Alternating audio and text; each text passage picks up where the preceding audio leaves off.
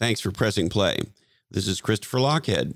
And as you probably are aware, there have been some rumblings lately in the economy about the potential for a recession. So today, let's talk about the 7 recession marketing ideas that you might want to consider. As usual, we're sponsored by our good friends at Oracle NetSuite. And recession or not, NetSuite wants to help you turbocharge the growth of your business. So go to netsuite.com/different today, and there you can set up a free 1-hour growth review with an expert in your industry. That's netsuite.com/different. Now, hey ho, let's go. This is Lochhead on Marketing, the podcast that helps you develop the lens for what makes legendary marketing legendary. Hosted by Christopher Lochhead, 3-time CMO, godfather of category design, and a high school dropout, who the Marketing Journal calls one of the best minds in marketing, and The Economist calls off-putting to some.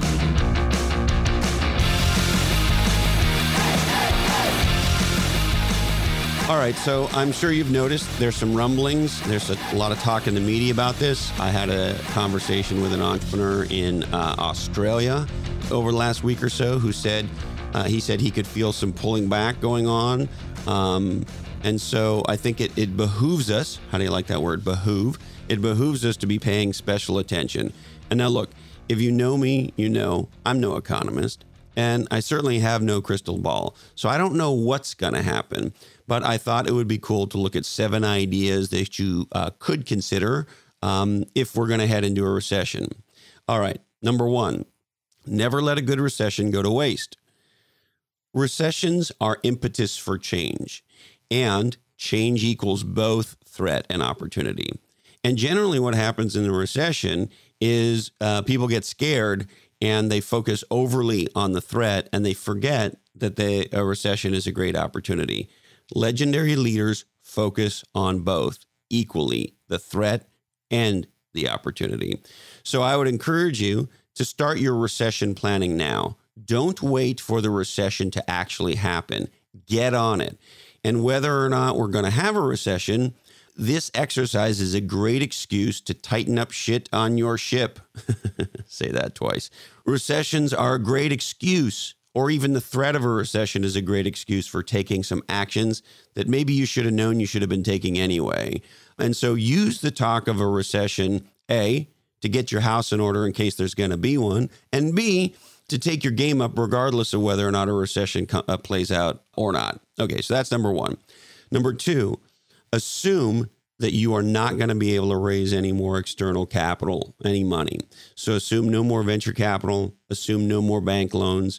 If you have an operating line, assume that you're not going to be able to extend it. Assume that interest rates will go up, and assume that if you have a rich aunt who's been financing the business, she's not going to give you any more money. So just get your head set that whatever cash you have in your business is the cash that you have. Now, with that said, if you are raising money and you're lucky enough to get it done while this threat of a recession is on us, I think there's a couple things you have to be aware of. Number 1, the value of your business is going to come down. And I think that's true whether you're running a lemonade stand or you're the CEO of a $100 billion market cap company. And so the cost of capital, the cost of equity is going to go up. And the valuation, market cap of your business is going to come down. So if you're doing an equity raise, probably going to have to give up a higher percentage ownership in the company than you'd been planning. And if you are getting a loan or using your operating line or whatever it is you're doing, assume that the interest rate that you pay is going to go up. And so no matter how you want to look at it, be smart about this. Do not be surprised. You're probably not going to be able to raise money. That's a good headset to have. And if you do raise money one way or another, the cost is going to go up. Because of that, focus on your cash. I remember, I forget which recession it was, but my dear friend, Greg Finley, my accountant for many years, I think it was, actually now that I'm thinking, I think it was in about the summer of 2000. He called me and he said, hoard cash. So I'm not suggesting you should hoard cash, but certainly all good businesses focus on their cash, and now you want to be even more focused on it. And most of all, remember that the best source of financing of any business is paying customers, not bankers or VCs. Number 3, measure twice, cut once. It's always a giant bummer when a company has to make multiple cuts because they're a huge effort and they can have a huge impact on our people and our morale. And so measure twice, cut once. From a pure marketing perspective, I would advise going through your marketing plans and budgets with a magnifying glass. Be ruthless with your marketing investments. And I would encourage you to look at each investment area, whether it's a one-time investment in a campaign or an event, or if it's an ongoing thing you're doing, regardless. Put each and every one of those investments into one of 3 buckets: must do, good to do, nice to do. And be ruthless as a team which investments belong in which of those 3 buckets. Do not have more than a third of your investments in must do. If 90% of your investments are in must do, you're probably not being ruthless with yourself. Be ruthless. Then as you go through that exercise, I would encourage you immediately to find 10% of your investments that you think you can cut now. Now, I don't know whether you should or you shouldn't cut them. I'm not going to tell you what to do, but in the very near term, find at least 10% that you could stop doing immediately. If you want to get very aggressive, so that you have a really good plan, find 25% that you think, if you had to, that you could cut. Now, I don't know when you should or you shouldn't. That's up to you. But if you've gone through the exercise of must do, good to do, and nice to do, you've identified 10%, maybe you've identified 25%, you're going to be in great shape. Once you've finished that part of the exercise, I would suggest planning to cut or redeploy, depending on the situation you think you're in, at least 5% of your marketing investment, no matter what happens, recession or not, because it is the rare company that isn't doing some stupid shit with at least 5% of their marketing investments. And so whether you cut it or redeploy it is totally up to you, but I bet you there's 5% or more that you could optimize one way or another. The other thing I'd ask you to consider is decide which investments you can delay a little, push out to the end of the quarter, to the end of the year, to see how things play out in this economy. When I was a public company CMO, I always tried to hold back 10 to 20% roughly of our discretionary marketing investment towards the end of the quarter. Because I knew that as marketing, we had the largest sort of discretionary budget in the company. That is to say, most of the rest of the company, the expenses are in headcount, and those things are very hard to dial up and dial back. And so as a public company CMO, I wanted to have a deal with the CFO that as we were getting into the last month of the quarter, if things were looking tight in terms of hitting our earnings numbers, I could hold some things back. I was a place where we could do a cut and give the company, an extra a couple $100,000 or, depending on how big your company is, a couple $1 million, whatever it is that might lead to a better earnings outcome. So, and regardless of whether you're in a public company or not, I think as a marketer, it's just good discipline to do that. Also, I want to build a relationship with the CFO that says, hey, listen, marketing is a great place to park money, and we're going to be transparent, open partners in working with you. We all work for the company. We don't work for the marketing department. And so if we have to, quote unquote, give back some of our investment at the end of the quarter to help the company out, we're going to do that. The other thing, by the way, this works in reverse. When you develop a relationship with your CFO and frankly, your CEO like this, it also means that in quarters where you're having really good quarters and you're going to over exceed your numbers, and maybe you don't want to give all those earnings to Wall Street, we in marketing can spend money fast. And so I have been in situations where in the first week of the last month of the quarter, the CFO calls and says, hey, can you get rid of $250,000? And we will find a way. Okay, so regardless of how you do this, make sure if you're going to do your cuts, cut more than you think that you should, because you only want to cut once. They're not fun. They're bad for morale. God forbid you have to lay off some people. So if you're going to make major cuts, be smart about it. Cut more than you think you should. Tear the Band-Aid off and then get moving quickly. Number 4, brainstorm short-term ways to increase revenue. I have met the rare company that if they didn't spend a little bit of time thinking about this, can't come up with some good ideas. And what you're looking for are some packages, some offerings that you can promote now to your best existing customers. Are there ideas that when you look at your forecast, your pipeline, your funnel, so to speak, are there ideas that you could come up with that you could present to the companies that are in the sort of closest third to closing, that is to say, most likely to close in your funnel, that might hurry them along a little bit? So open up a good bottle of whiskey and brainstorm 15 to 25 ideas that you and your team can come up with to increase revenue now. And look for those ideas that will give customers an incentive to buy more from you now. And do it immediately. The reason you want to do this immediately is we are far from being in a recession. And so if you do this immediately and present these offers to your customers, you may get them to spend with you before your customers start thinking about cutting in a recession. And that means you grab wallet share while your competitors are sleeping at the switch. So do this now. Come up with brainstorm new ways to increase revenue with customers. Number 5, market and sell into white space. I'm a huge fan of what some companies call white space analysis.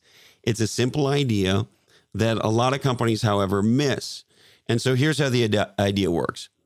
Get a list of all your existing customers. Then get a list of what of your products, services, offerings each customer has purchased. Once you have that, you will also know which offerings, products, of services of yours those customers have not purchased. That's your white space. Then marketing and sales come together to market to existing customers the products and services that you have that they have not purchased. And you can do, depending, if you're B2B, you can get very, very precise about this. And if you're B2C, and you have direct relationships with your customers, you can do some analytics. You can do some big data analytics to do this and begin to prosecute campaigns that target existing customers and tell them about the products and services that you have that they don't currently own or use. And that is often a great way to drive short-term revenue. Number 6, consider doing a competitor trade-in. Recessions are unique opportunities to kick the shit out of your competition. And one of the ways to accelerate their demise is to brainstorm what are the offerings that you could create for customers of your competitors that you want to be customers that would entice them to stop doing business with the bad guys and start doing business with you. And what I love about this idea is it increases your revenue, it increases your category share, and it accelerates the speed with which they go bye-bye. And a recession is a great opportunity to knock out some competitors. Number 7, double down on your category. This is an area to think about increasing your focus, increasing your investment during a recession. Yeah, I said it. Recessions offer an opportunity to get aggressive, and particularly around building your category and building your brand as the number one company, the category queen in your space. Now think about what's going to happen. Chances are your competition's going to panic. I've seen many, many companies over the course of my career. I find that most companies overreact and overcut in marketing because it feels like an easy place to cut during a recession. And so chances are your competitors will be doing that. In addition, this will happen broadly in the economy, and it will also probably happen broadly in adjacent categories around your categories. And so what does all that mean? It means that your prospects and your existing customers will be hearing less noise overall. There's just less marketing going on during a recession. Take advantage of this to evangelize your category, to evangelize the problem you solve, to drive home the from tos, and most importantly, your point of view about the problem and, of course, your solution and why people should take action now. Becoming more visible while your competitors are hiding under a desk, praying, asking for their mommies is a very powerful thing to do that can leave your company in a much better position after the recession and help you navigate the recession more effectively than you might otherwise. This is a time to be a marketing and business warrior. In specific, look for marketing execution areas, channels, advertising, campaign opportunities that are getting cheaper. For example, the internet, often Google AdWords and all sorts of other media on the internet, paid media on the internet, comes down in price because a lot of digital marketing is on an auction model. And so with less people bidding on a Google AdWord, by way of example, the amount of money you need to own that AdWord comes down. So get really smart about what are the marketing executions. I would tend towards digital, but really look across the marketing portfolio. Might be coming down in price, particularly if they map to A, destroying a competitor with a trade-in, or B, a new package or offering that you think is going to accelerate buying, or C, the trade-in that we just talked about. So look at these things and look at what marketing executions that are essentially coming down in price and take advantage of them. I would also encourage you to go hard to the hoop on point of view, thought leadership, and in particular, owned media. I'm amazed at how many companies are not effective at content distribution. How many companies don't have podcasts? How many companies are not on multiple digital platforms sharing their thought leadership? Now's the time. And look, candidly, I think you can build giant audience with owned media in a way today that was never possible before. And owned media, I'm going to say something that some people might find outrageous. Owned media can be more powerful than earned media. That is to say, PR in a top-tier publication or in top-tier other media. If you use it effectively throughout the marketing and sales process, owned media can be as or more effective. So I would get on content marketing, point of view, thought leadership, and increasing your presence in digital channels. Remember, the more strategic, the more valuable, and the more urgent people think your category is, the more time, money, and attention they will invest in it. And now's the time for you to be making your case to the world as to why your category, and therefore your brand, your company, and your offerings are more like aspirins and less like vitamins. This is why you want to be leading right now. Because if your prospects and customers are going through a cost reduction exercise, you want them to think, A, that your category of product and service, and B, your brand specifically, is something that is in the must bucket, not a nice to have bucket. And a way to ensure that is to be doubling down on your category leadership. Because if you're out in front, particularly while everyone else is dark, you'll be driving short-term revenue, and you'll be building your category and your position as the category queen, the category king going forward. All right. In summary, the 7 ideas are: 1, never let a good recession go to waste. 2, assume that you're not going to be able to raise any more money. 3, measure twice, cut once. 4, brainstorm short-term ways to increase revenue. 5, market and sell into white space. 6, consider a competitor trade-in. And number 7, double down on your category. All right. We would like to thank the awesome folks at Crash.co. Check out Crash Your Career at crash.co/different. This is the new handbook for people looking to break into a whole new level in their career, whether you're starting off or whether you're rebooting your career. Check out crash.co/different today. The good folks at onelifefullylived.org. This is the nonprofit helping you dream, plan, and live your best life. Check them out today. The number 1, lifefullylived.org. Interview Valet. Speaking of thought leadership, if you're a thought leader and you want to get your leading thoughts on top podcasts, That's what Interview Valet does. Check out interviewvalet.com. And speaking of podcasts, a podcast I absolutely love, The Zig Ziglar podcast with my friend Kevin Miller. Check it out wherever you get legendary podcasts. All right, that's it for today. The thought I'll leave you with comes from Errol Flynn, who said, quote, "My problem lies in reconciling my gross habits with my net income." Stay legendary, and until we're together again, of course, follow your different.